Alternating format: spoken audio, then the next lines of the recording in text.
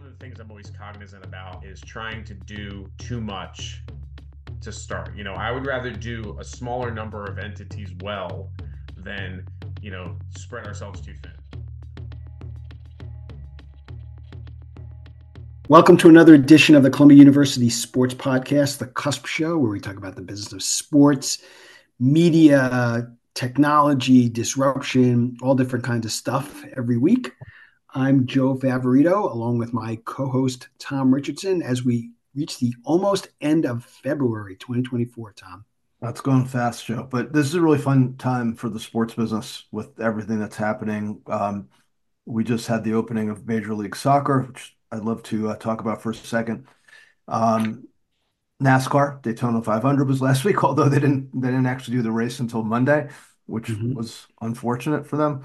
And then we've got the exciting part of the college basketball season coming up, and of course March Madness.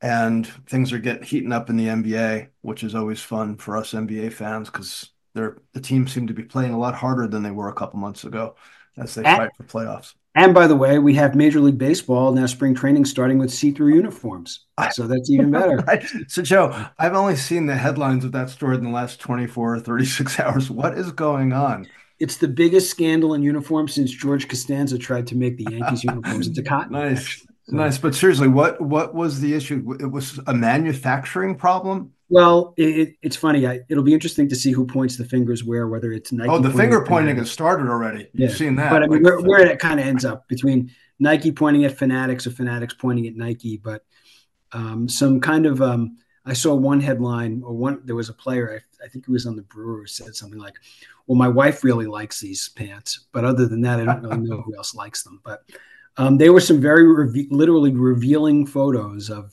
the first couple of days of spring training, which games start. We're here towards the end of February. Games start this weekend, actually. And it's going to have to reach some kind of resolution. There's a lot of people who've looked at Fanatics over the years and said, it's an amazing ride that Michael Rubin and company has been on doing what they're doing and taking over the world. And sometimes when you take over the world and you make sheer pants, I guess someone points back at you. So, how do we define revealing pants? Like they mesh? I mean, did you see a good picture of one of these? You've seen interesting pictures of lots of things, I think, in the last 72 hours. So, especially from, players crouching and seeing whatever you're going to have to see and who's wearing athletic support. All right, I'll have to do a little bit more research after this. Yeah, I mean, it's really interesting. And again, these things happen. I just don't know how it ever got to this point. But, Nike's dealt with product failures before, and Fanatics gets to deal with a little bit of brand reinvention, I guess. So, yeah, part of, certainly wasn't on the radar. But, Tom, you touched on some things, but you didn't touch on the big thing I thought you were going to talk about, which is the Apple app that came out. I'm glad you brought it up, Joe. Yeah. Thank you.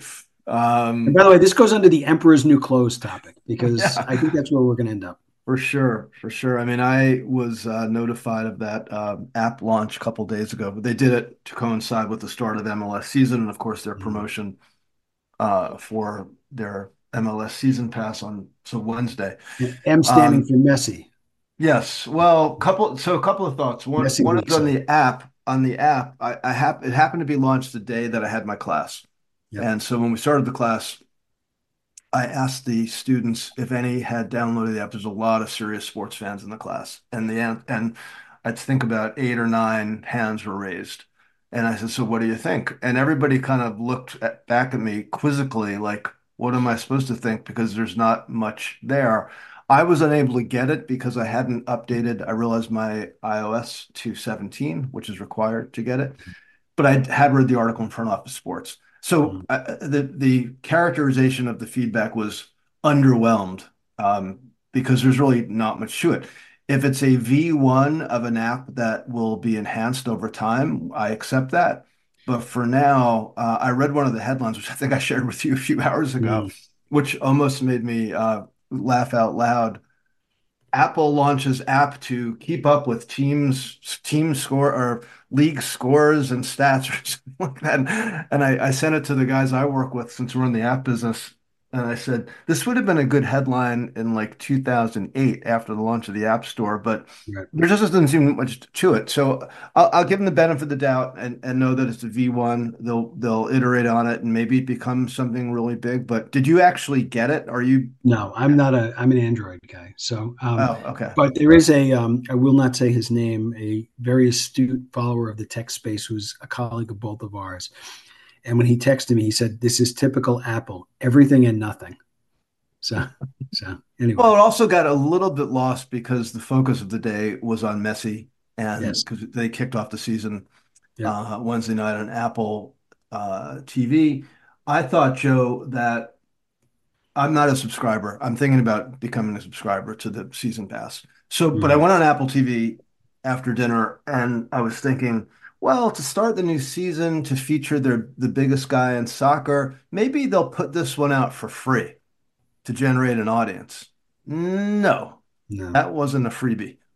And I don't know. I think about the whole notion of how you get more subscribers. I mean, a lot of these streaming services, as you know, in terms of subs, have plateaued.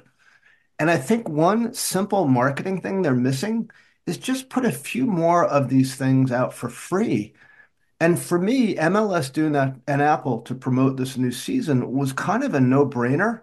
And I'm sure the people at Apple and MLS are a lot smarter than I am, but it's like, why wouldn't you at least do that first game with the most appealing player on the planet, who is the certainly the lead character in the MLS story going into 2024? I don't know. I don't get it. And you just try to imagine what could the ratings be like for a game like that. They probably were not bad, relatively speaking, but the actual reach of the game is super limited. Caitlin Clark and Peacock, same thing. Yeah, I would imagine because I watched a little bit Mhm, of Caitlin Clark, as you know, I've got that little fever going. mhm, Last night it was on Peacock, and I would imagine the audience for the Iowa game last night against Indiana. We'll never know this because these numbers are no, not necessarily shared, certainly in a transparent way. But I would suspect maybe the audience for that game might have been bigger than the mhm, MLS game, yep. only because of the addressable market. So anyway, um, So, so we could keep going on that well, topic, but it seems like we've been around the block so many times on this issue, and I don't know where it's going to go other than to say there's a lot of frustrated fans, young and old, that I know. mhm, correct. Um, so, speaking of addressable markets and innovation, we're going to talk a little bit of, as I said before we came on, a little serving and volleying today with careers and startups. So, we had Mary Wittenberg on a while ago, who was involved with League One volleyball before she went to and then left Gotham FC. But and she gave us some really interesting numbers as to why volleyball's um, seemingly overnight success on the women's side indoor has really been 50 years in the making, 51 years in the making now.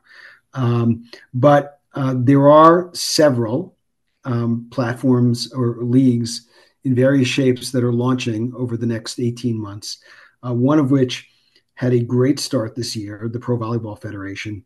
And with us today to talk about not just that, but his really interesting career, especially around the college space and how it's morphed into this new job with the PVF, is Rob Carolla, the VP of PR and Media Relations for the Pro Volleyball Federation. So, Rob, uh, welcome to the first serve for you for the Cusp Show, and that's my last kind of volleyball term that I will use You're killing That's it, Joe. right. You're killing it. today. Nice job. Hey, Appreciate Rob. you both having me, and I'm happy to be on. Yeah. Yeah. Go ahead, Joe. You start. So, Rob, take us through. We'll get to volleyball and how volleyball's kind of arrived. But I mean, you've kind of been around because of your time in the college space, which you can go through, even at the Big 12. I mean, you've seen this kind of coming for volleyball because of the level that the Big 12 volleyball has played for quite a while. But before we get to that, just kind of run us through like how you got here. Sure, sure. Well, I started working in athletics as an undergraduate student at the University of Connecticut. And back then, you had to say University of Connecticut because not everybody knew what UConn was quite yet. I like to tell people it was before the It was before Gino won his first national championship. So I date myself a little bit there. That was like Jim Calhoun and Dom Perno, like It that. was Okay. Jim Calhoun was there, but Yeah, no, Jim I Calhoun, was right. I after Dom Perno for sure. Got it. But I started working in the athletic department in the communications office as an undergraduate student. Didn't even know this field existed. Was fortunate enough to have a neighbor in my dorm floor that was a student athletic trainer, and we got to be friends. And he said, you should go work for the athletic communications office. So that kind of got the ball rolling on this career, and it's been great ever since. I've gone to worked, as I said, as an undergrad at UConn, and then worked at three different conference offices. Not necessarily that's what I was seeking, but just so happened that way. I started at Conference USA in my first full-time job when they were based out of Chicago. That was the first year of the league, which was exciting and interesting because we were starting from scratch, pretty much everything we did. Then I went back and came back to my roots a little bit and worked at the Big East Conference office when they were in Providence, Rhode Island. And that was back when they had football and pretty good football actually at the time, when they had players like Donovan McNabb and Larry Fitzgerald. And then came down to here where I live now in Dallas, Texas, which is the Big 12 conference office. And again, that was not looking for that, but it was just each step along the way kind of allowed me to expand responsibilities and do some different things, and worked out really well for me. So about 20 years later, from my undergrad years, I found myself going in a little bit different direction. I worked after my Big 12 days. I worked on college football's 150th anniversary, which was for a set period of time. It was just doing the promotional and stuff for that. And then went and worked on the professional ranks in the XFL, not the current version, but the one just before this. And that was really enjoyable. Worked for the Dallas Renegades, the team here in North Texas. And Bob Stoops was our coach, and that was going great. Then we had that little pandemic that some people have heard about, which, ended that for all of us that were involved, 500 plus people. So then did some consulting work, and that's kind of how I got involved with the Volleyball Federation. Pro Volleyball Federation was looking for someone to do some PR and that type of thing, and then it morphed into a full-time position. Cool. So two things, and you probably can't do this off the top of your head, but did you ever list every school at all the conferences that you've been at, like what that number is? The only reason I ask is Tom O'Jackson, when we had him on, said like there were 37 schools or 157 schools that he'd worked with, including 3 in the Big East that never played in the Big East. So I was just curious, kind of like how that's evolved from when you started, at UConn, which I guess was in the Big East at that point, right? They were, yeah. To kind of where we are now. That was just kind of a one-off. But more importantly, give us Pro Volleyball Federation 101 and what the kind of the differentiators are and kind of where it is right now. Sure. Yeah. We are a professional indoor women's volleyball league here in the United States. We started about a month ago, actually. 1 month from tomorrow was our first match. We have 7 teams in 7 different markets around the United States. We'll be 10 for next year because we've got 3 expansion teams that are coming on board in 2025. And the idea is that the women that play at this high level of volleyball collegiately, and everybody here in the U.S. has seen, the Final Fours and the teams in Nebraska drawing 90,000 people to their football stadium and all that type of thing. They've never really had a place to play here in the U.S. There was an attempt back in the mid 80s, and that only lasted for about a year or two. But right now, before we started playing, you either had to go to Europe or you had to go to Asia or places like that if you wanted to play professionally. And it really was hard for a lot of these women to, uproot and go overseas. They would miss their family. They would have, homesickness a little bit.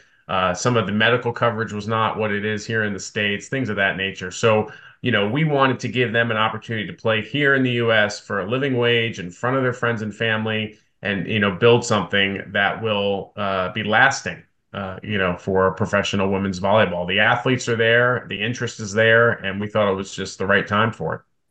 Rob, what's the structure of the league? The structure is just like any other professional league. We have team owners.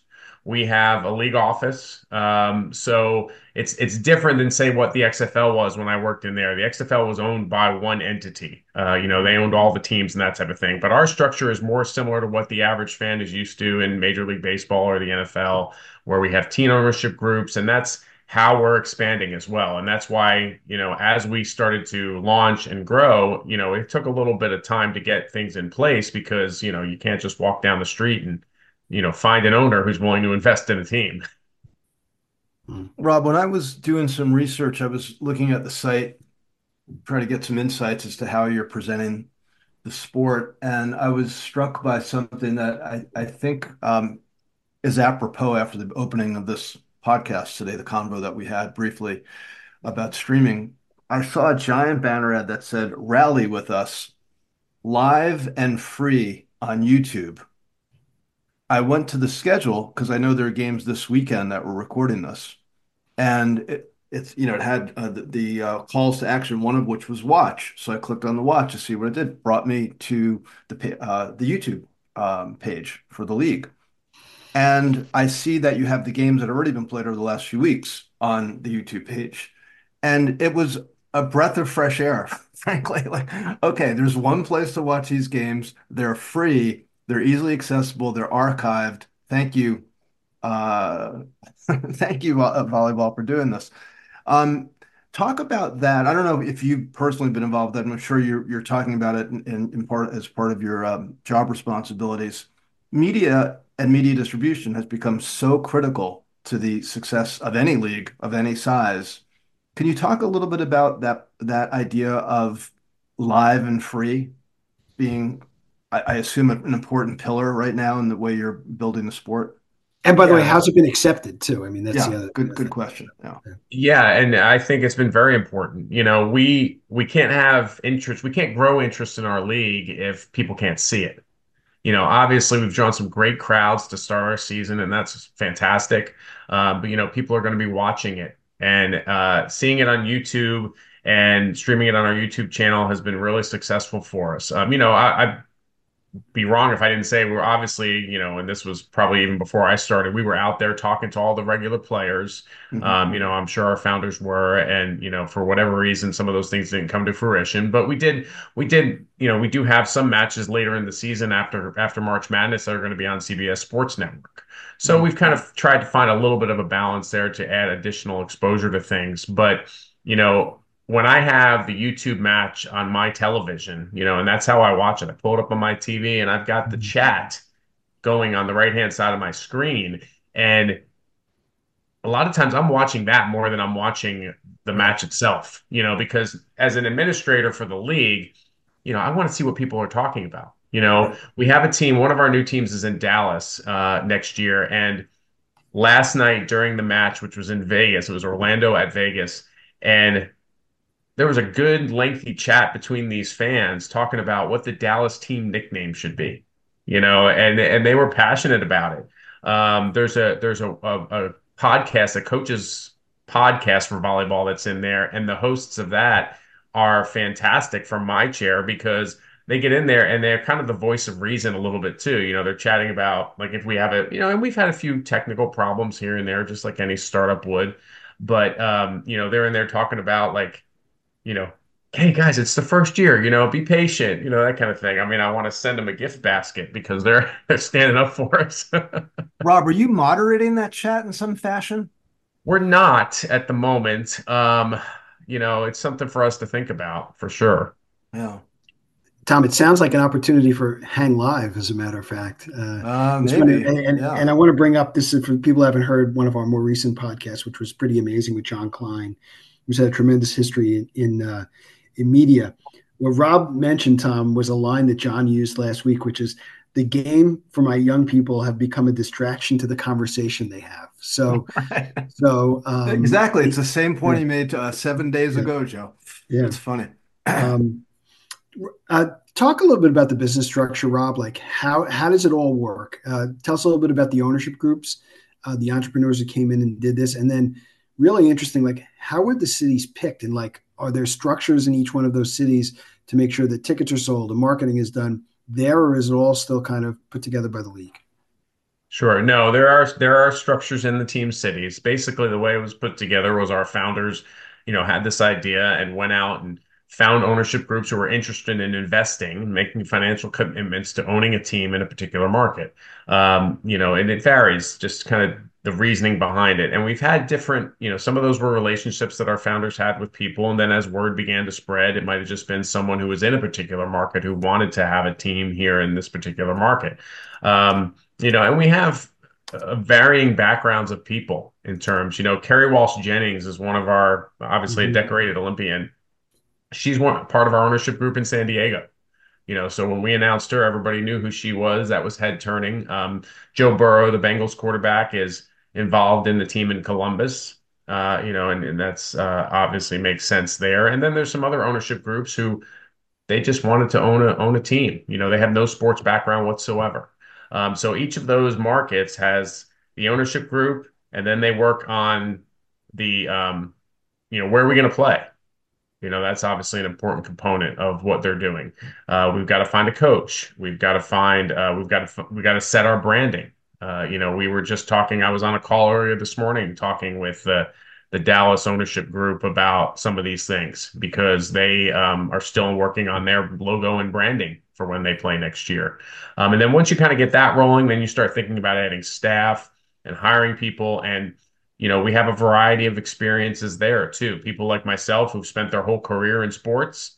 And then other people, I mean, we have one woman who does PR for the Omaha team, and she's worked in the White House and she's worked for NASA, so she's obviously a PR expert, but she's leaned on me a little bit for some of the sports questions that she may not, know off the top of her head. So, and once you get that set up, then you're doing your, outreach to the community. You're having events, local events in the community. Obviously, a big component of what we're doing. We're trying to push ticket sales, working with the youth leagues and that type of thing. But it's very much similar, at least our model is to, like I said earlier, any other professional league. The Mets and the Yankees and the Jets and the Giants, they want to get people in the stands. They want to get fans excited about what's going on. And, that's kind of what we're hoping for too. Mm-hmm. I had a question, Rob, about how the league is approaching the game itself, the proverbial product that you have.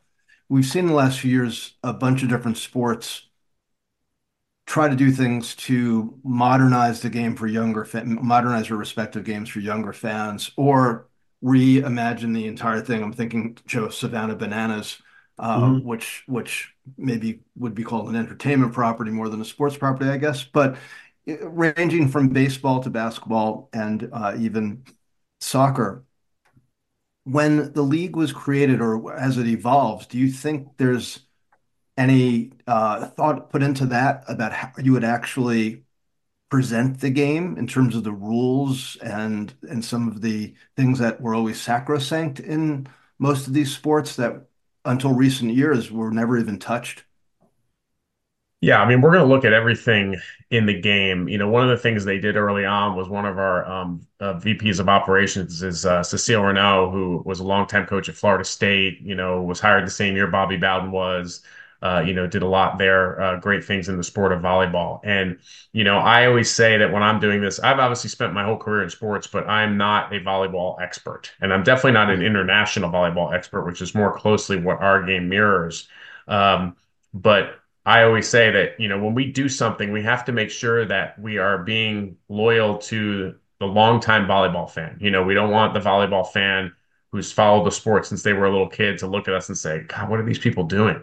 You know, Mm-hmm. we're not the XFL of 2001. Right. We don't want to be gimmicky in that sense because we think the sport can stand on its own. These athletes are incredible. The speed of the matches is incredible. I was watching the match last night, and our last set was 30-28. It just kept going back and forth, and it was exciting and fun to watch. And there's tweaks you can make here or there, like we have a serve clock, to try to keep pace of the game well. But when we're doing other things, like we're using a product called Bolt 6. It's a company called Bolt 6 that if you've ever seen in tennis where they show, the ball in or out on the line, um, Mm-hmm. that's what we're using. And our ownership groups have made a significant investment in that technology to allow us, now we don't use line judges. It's all Oh, yeah. Okay. computerized. So it's We have like the Hawkeye product you're talking about in Yeah, tennis. yeah, Yeah. very Okay. similar to that. Yeah, we have 22 cameras in every arena. Wow. And we have a replay center here in North Texas, just up the road from me here in Frisco, Texas, where our replay people are there every match and calls are made pretty much instantaneously. I mean, we're talking milliseconds. So one of the complaints you had heard from a lot of people, as great as the college game is, they hate the replays because it takes too long. No. And, we've gotten feedback already from college constituents in the college game who have been like, God, I hope the NCAA sees this and does it, Yeah. because they've been so impressed and it just keeps the pace of the game going. And to your earlier point, I mean, I have two young boys who are, part of the short attention span theater, and you don't want to give anybody a reason to walk away or change the channel or whatever it may be. Well, I think I wasn't aware that I have yet to watch a game. I'll check it out on YouTube this weekend. But that's a really simple example, but a really valuable example because we've talked about this a few times on this pod. The way some of the new technologies are affecting the actual flow of the game, particularly in the final moments or fourth quarters, has become incredibly annoying to many of us. And the VAR, for example, in soccer, that can oftentimes ruin just really these dramatic moments that you're waiting sometimes an hour for are, I think, unfortunate. They really detract from the viewing experience. And it sounds like you've preempted that problem, which I think is really smart. And if you can actually be a little bit of a trendsetter vis-a-vis NCAA, that's good for you guys. Yeah, I mean, and that's when I found out, I came on board and heard about Bolt 6, wearing my PR hat. I'm like, we got to be telling this every Yeah, chance we exactly. get. And the other cool thing about it too is like, I've said this a lot most of my career is, I want to be copied. I want somebody to see something we're doing and say, "Hey, that's cool. That's cool. Did you see what they're doing over there?" And just go ahead, steal my idea because that means we're doing something right. As long as I just hope that the NFL never gets rid of the chain gang because we really need a chain gang like the NFL and NCAA. I still can't figure out why those old men are standing on the sideline, but that's just me. What do I know? Yeah, Well, we should I say do. the same thing about why, in college or basketball, at least, we still keep the scorebook. Yeah, Right. because somebody's got to have a job. That's what it Yep. is. So I want to talk a little bit about size of marketplace and not fully expecting you to address either competitors or others in the space, but it's as we've seen with quote hot sports, suddenly there's a plethora of businesses and the quick rise and fall of pickleball is one example, but not exactly the same thing. But you have Athletes Unlimited, you have Live One Volleyball coming in next year, you have you guys. How do you expect people to say this is the place we want to go? Because it's obviously going to be competition in various ways, everything from brands to players to eyeballs. What's the value proposition that you guys are putting forward so that you are the de facto league that people are looking at when they want to watch or want to understand more about women's professional volleyball indoors in the U.S.? Well, I think one of the bigger, feathers in our cap is, we are regular season, real pro volleyball like you're used to with all the other professional sports here in the U.S. And the other two entities aren't doing it the same way we are. So, we can give you a regular season, we can give you a postseason championship. Our championship here is a Final Four style setup. It may not be that way in year two, but it's going to be in a way that fans are familiar with and they can follow easily. Athletes Unlimited is well, we appreciate what they're doing. It's a totally different model because they're going into a city for 5 weeks or whatever it may be, and it's still professional, but it's for a set period of time.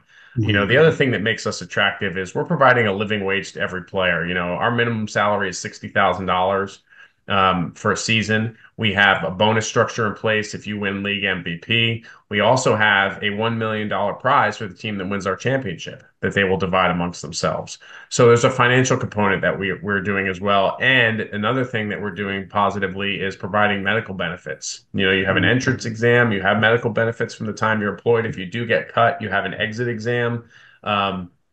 So that's things that aren't always present from what I understand in some of the other leagues in Europe and things of that nature. So, we're doing that. We're looking into multi-year agreements, and different things that may be coming down the road that'll make it worthwhile. And we think we stand out that way. Mhm. What's the roster size? Our rosters are 14 players, and then you have two players on your practice squad. We also set up right now for the first year at least, where only two of those 14 can be international players. Wow. So we're giving the U.S. athletes the opportunity. We had a great draft back in December, and Asia O'Neal, who won a national championship back-to-back years at the University of Texas, she could have gone other places to play, but she wanted to play here in the States, and she was our number one pick. She signed with Columbus, and just the other night, I mean, she had a fantastic match. So we're showing, 35 athletes drafted for us in our draft in December, and 30 of them signed with our league because, they wanted to play here. Awesome. Can you run through, you touched on a couple of the cities, but run through the cities and why those cities are important to the league? Sure. We're in Columbus, Ohio. We're in Atlanta, Georgia, Grand Rapids, Michigan, Omaha, Nebraska, Orlando, Florida, San Diego, and then Vegas. So those are our seven cities. Like I said earlier, some of that stemmed from ownership groups and interest in those particular places. Other places were pretty obvious, like Omaha. Obviously, Nebraska is an absolute volleyball hotbed. They've driven great crowds so far this season, things of that nature.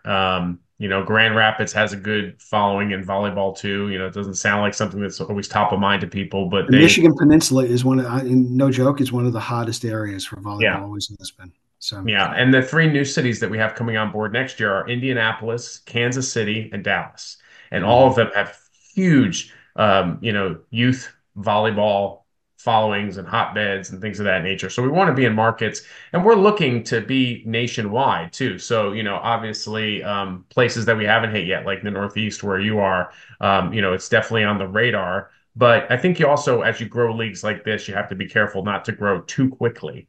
Yep. So, And size of the arenas, how and so what's kind of give us a little idea about attendance too so far. Sure. Yeah. We have in Omaha, for example, we play at CHI Center, which is where Creighton University plays. And they're going to have NCAA first and second rounds of men's basketball this year.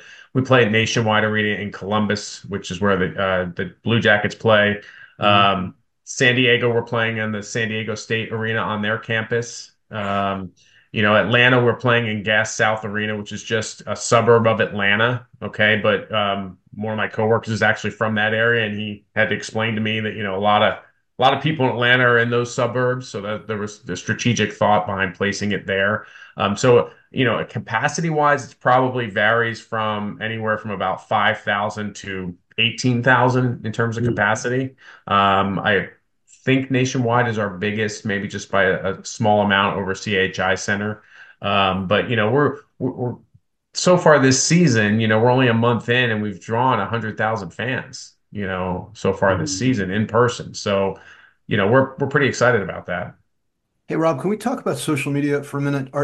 Does it report into you, or are you helping run that? Yeah, me and one of my other colleagues kind of reports into us. Yeah. So yeah, it's a vital component. It's things that we have to do not only with our YouTube broadcast like we talked about, but we pay a lot of attention to Instagram. Some of the other stuff, Twitter is X or whatever you want to call it is there's Well, this varying is, if you schools don't of mind me thought. just jumping in, because I want to actually frame the question in a certain way. And Joe, this is an interesting thing because we're used to talking the vast majority of the time to established properties. And when you think about literally a startup league, you think about the importance of driving earned media, which of course is going to come through social. How much strategy and thinking did you put in just to kind of get it all going? Like you smiled when you mentioned X. You think about what's happening with TikTok, the good things and the bad things with TikTok. You think about the importance of Facebook for certain generations, and you think about Instagram's impact.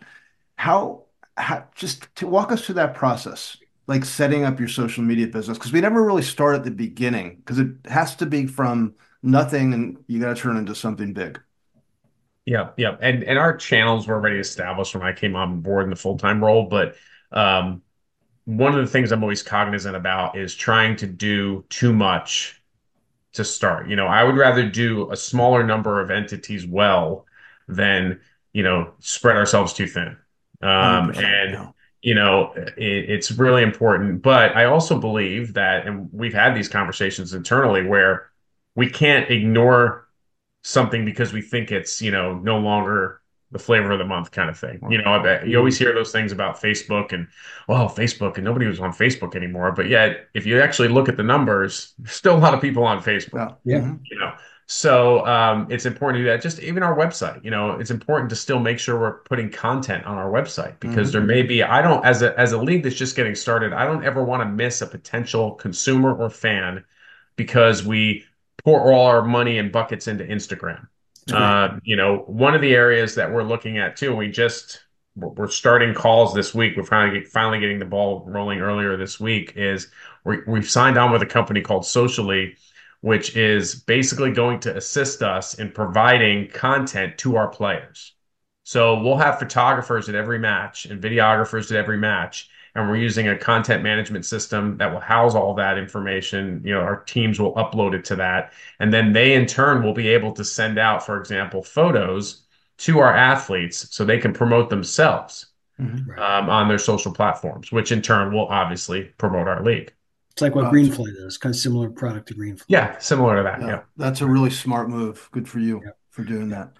that. Um, before we let you go, I actually have a question because we've talked about big picture stuff. Tell us about some of the storytelling around the athletes that people may not know about that you found, especially given all the places you've been, that you found like ridiculously interesting that nobody knew about. Just I haven't been able to meet as many of them as I would like, but the ones that I have are just not only very interesting people, but they are so passionate about their sport. I was at AVCA convention in the Final Four down in Tampa, and Morgan Hens, who plays for one of our teams in our league, she's three-time All-American at Stanford from her collegiate days, and I'm walking out of the arena with her, and people are stopping her for autographs, because they just know who she is, and I half jokingly said to her, like, "Wow, nobody's asking me for my autograph." But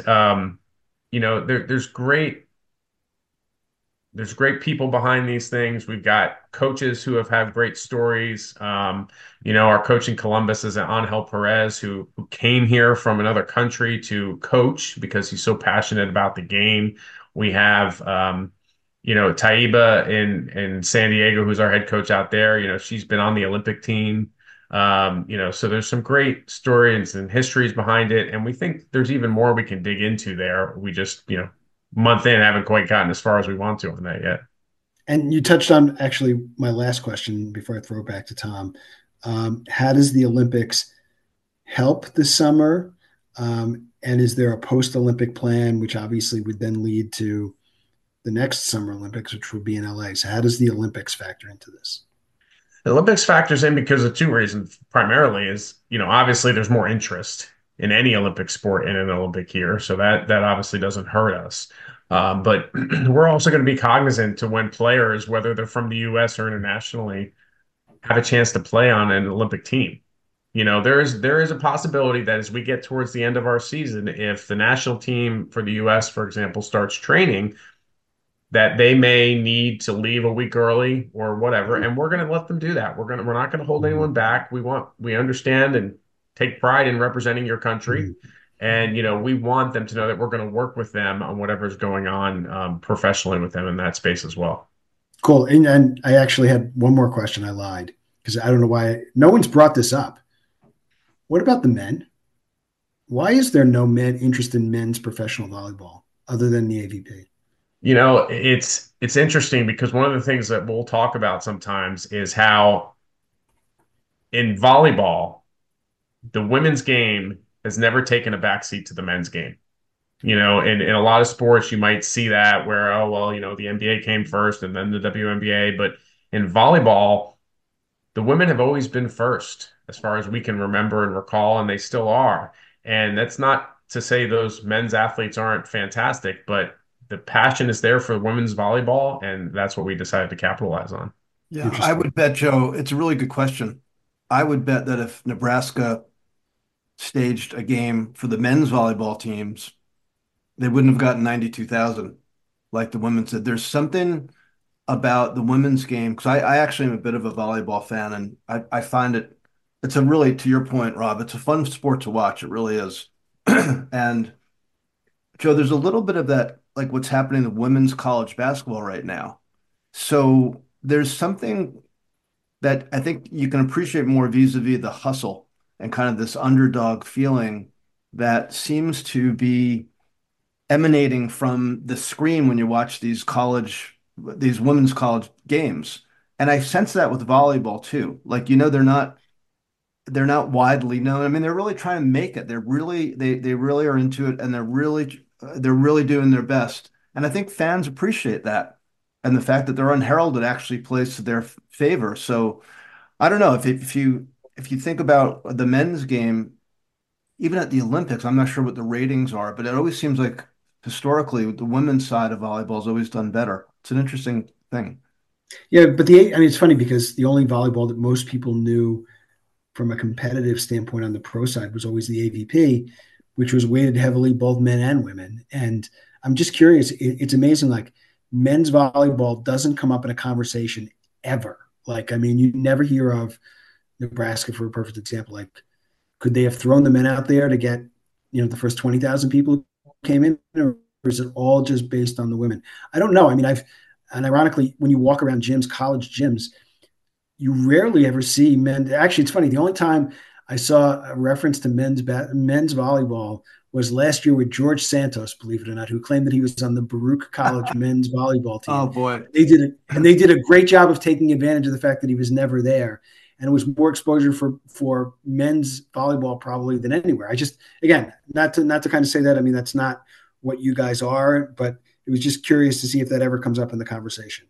Well, Joe, maybe that was a factor in actually naming the league the Pro Volleyball Federation. Yeah. That it leaves open the possibility. And there's never been a men's or women. Everything has been just, even the AVP is Association of Volleyball Professionals. It's not right. Men's volleyball, women's volleyball. It was curious as to why that is. But anyway, I digress. You want to give us one more time on the digital social? Just a quick follow up on that. I mean, and I'll ask both of you guys. What is the status of AVP? I randomly see them on TV once in a while, but they seem to have lost the luster they had. Joe, when was it? 6, 7, 8 years ago? Well, when it was actually kind of a hot property? Yeah. Well, it used to come around during the Olympics. And ironically, there was an indoor men's and women's circuit that Leonard Armato had launched called Hot Winter Nights. I remember that. Yeah. Okay. Because it was in the wrong arenas at the wrong time. Good idea, wrong time. But the AVP was purchased by Bally's 3 years ago. And basically, everybody knows the issues that Bally's has had from a regional sports network standpoint. You mean Bally? To be clear, you're talking about Bally, the casino company, the gaming company. Yes. Yeah. So, okay. And they bought the regional sports networks, and then there was. Well, they didn't buy them per se; right. They're sponsoring. They're sponsoring, right? But they are part of the collapse. Right. They're part of the collapse of the regional networks. Right. And it is still around. I think they had 6 events last year under the AVP banner. I don't know if they've announced a schedule yet for this year, but I would imagine they would because they'll do it around the Olympics, and this is their biggest time. And there are some, you mentioned, Rob, some of the former league players who are probably involved on the ownership side. And beach volleyball has actually grown tremendously on the college side. But it's never kind of really, it's still there, and I think it will always be there, but it's a very niche sport. Their biggest problem is there's no place. You take the stadium in the sand everywhere you go. Yeah. So, it's not like Joe's like the PBR. You need to carry that dirt around in the bowls. What was it that they told us? 17 feet of dirt that they bring everywhere they go. So, or slam ball with, you got to bring the trampolines everywhere you go. But anyway, but yeah, I think, and Rob, you can probably talk to the college side of it too, but I think that's been kind of the challenge. At least I know in the AVP side. I don't know if the Big 12 went to sand volleyball yet, but I know that there's been a lot of talk of that. Yeah, not when I was there. They didn't. I don't think they have at this point. But the women's game has grown so much. I mean, my first job when I started at the Big East, way back when I was doing volleyball media relations, and um, it's totally a different game. They went about it strategically. You asked early on about things that we're doing to keep fans and draw fans and all that. I'm sure all of us are old enough to remember that, volleyball, when I first got involved in this business, was not TV friendly. The matches took a long time because it was, you had to serve to score a point and all that kind of stuff. And they've done over the years a good job of making it a little more viewer and fan friendly. And, I watch these matches and see the speed of these athletes, and they're unbelievable. And then if you ever want to feel really short, go to a volleyball convention, because I'm 5'11", and I was on the shorter side of people there. That's great. Anyway, fun stuff.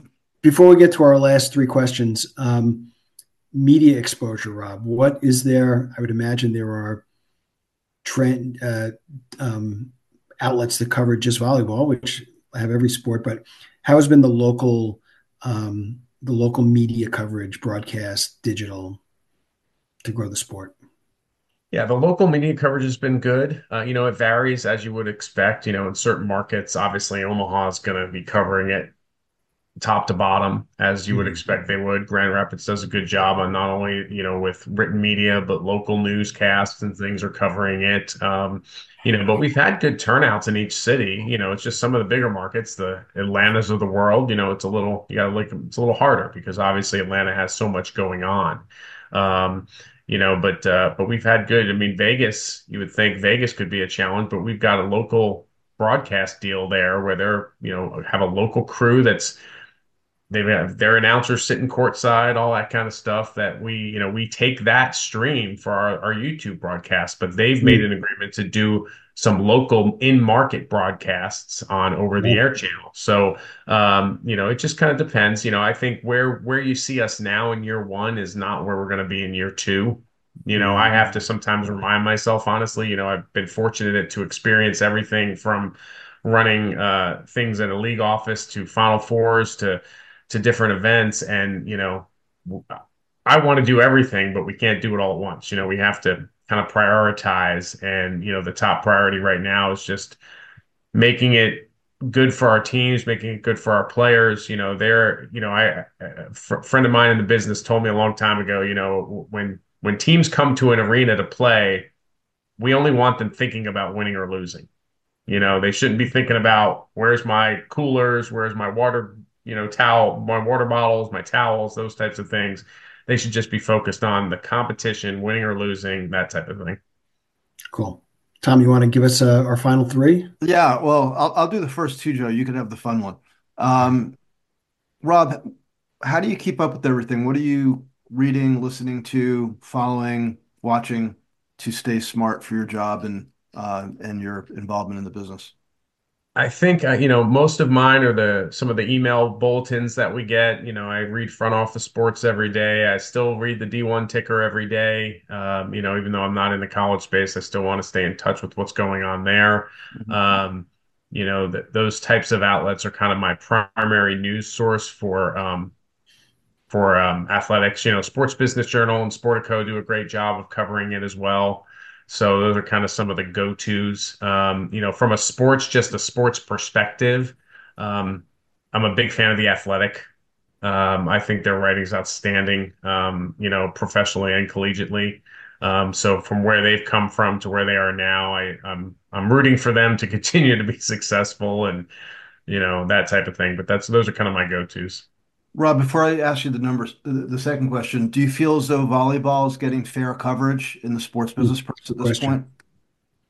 Yeah, I mean, I think they've covered us. We've got to give them something to cover, Right. and when you're in the middle of a season, some of the business stuff, has been a little, it's not quote, it's more sports than it is sports business. Right. So, I think they've been fair. I have good relationships with those folks. They've done some great stories on us, and I'm it's funny as a PR and media professional, I think you have to remind people that, people aren't just going to cover us because that we want them to. We have to, they're going to cover us because we're giving them something to cover. I have reporters, I have a longtime columnist here in the DFW market where I live who has told me, like, I can't really, write anything right now, but keep sending me your releases, keep sending me the emails, because he wants to be in the know because he knows there's a market for it. I'll give you one suggestion. See if you can recruit Lionel Messi to the new team in Dallas this summer. Yeah, That'll get you that'll some work. PR. Yeah. Well, I've had those conversations too with people who are the volleyball experts, is um, when is that next person coming up, through our draft? When is that next college player? Like we've got to make sure we're on top of that and getting Right. those kind of players. Yeah, for sure. And then the second one is about careers. Can you offer some advice, particularly to the young people listening to this show? I think I, with trying not to sound old when I say this, but be able to have a conversation, talk to people, get out from behind your computer, get out from your phone. I jokingly call it the heads down generation because they seem to always be looking at their phones. When I was at the Big East and the Big 12, I had two postgraduate internship positions. So you graduate college, you come and work for me for a year and get experience and build your resume and all that kind of stuff. And we used to have events. And one of the things I used to tell my interns was, if we have like a social function, don't let me see you sitting at a table with just people from our office. Hmm. Like you've got to work the room, you've got to move around. I used to go to events and I used to joke with my friends like, "Hey, I've got to make an appearance here." And I'm not saying that to sound like I'm an important person or anything. It's just I think people really appreciate that, and I think that's important from our perspective, not only professionally for networking, but also career-wise for what you do for your job to make sure that they think well of whoever I'm working for. Yeah. Got it. And then the last question, which is always the most fun. We've started to ask people this over probably the last 10 or 15 of these, but what's on your shelf? Like, what's the thing when you turn around and you look around and say, man, this is the thing that it's either the coolest, most unique, or most memorable that I've kind of taken from my career? Wow, that's a good one. Um, you know, I think I have this nice I was fortunate enough to be nominated for and to serve on the board for COSIDA, which now is College Sports Communicators. It's the professional organization for 3,000 plus communications professional college athletics. I was nominated for the board there, served as president. That was an honor for me to do. I take a lot of pride in it. I never looked at communications as a stop along the way. I saw it as the destination. So to be able to lead that organization and lead all of those professionals, was something I take pride in, and also some memories from, in conjunction with that, some memories from many of the years that I was fortunate enough to work on the media coordination team for the men's Final Four and men's basketball. I was fortunate to do that for about 25 years and saw some amazing efforts, but being involved behind the scenes in that, it's not only getting to go to the games or getting to be in the arenas, but it's the relationships you build. And to your earlier question about the importance of what is important, it's the relationships I've built with people over 25 plus years that I find that I hold closest to my heart. That's a good thing to have on the shelf. Yeah. So, Right. Yeah. Cool. The metaphorical shelf. Right. And then lastly, Rob, tell us where people can find you and where should they go for all information pro Volleyball Federation. Yeah, well, we're at provolleyball.com is our website. We're obviously on Instagram at um, pro volleyball. And then we're on Facebook and all those places. I'm on social media, more on Twitter than anything else, where I post kind of some musing. So it's just at Rob Carolla. Yes, I'm one of those people still on Facebook, but that's more so my mom can see pictures of my kids. Yep. Nice. Cool. Well, thank you. Appreciate it. Want to wrap us up, Tom? Yeah. Appreciate the time, Rob. It was a fun conversation. We wish you good luck with this new venture and the new season. And we will be checking it out on YouTube, and we urge our listeners to give it a look. Free. What was the phrase? It was live and free. Live and free. Okay, Yeah. that's going to be the theme of this sport going forward. Live, and at least for now, until of course someone comes calling like Amazon or Apple with a bundle of money, and then would listen. And then it'll be Yeah, live, but not necessarily free. How's that? We'll see. But for the time being, I think it's a really smart strategy, and I think you guys are well positioned to kill it this year. No pun intended. That'll be the last pun since we're wrapping up. We appreciate it. We appreciate everybody listening. We thank Mike Schroeder behind the scenes for producing every week and doing the editing and helping us out. We appreciate the program for supporting this podcast, and we'll see you on the next episode. Thanks, Joe.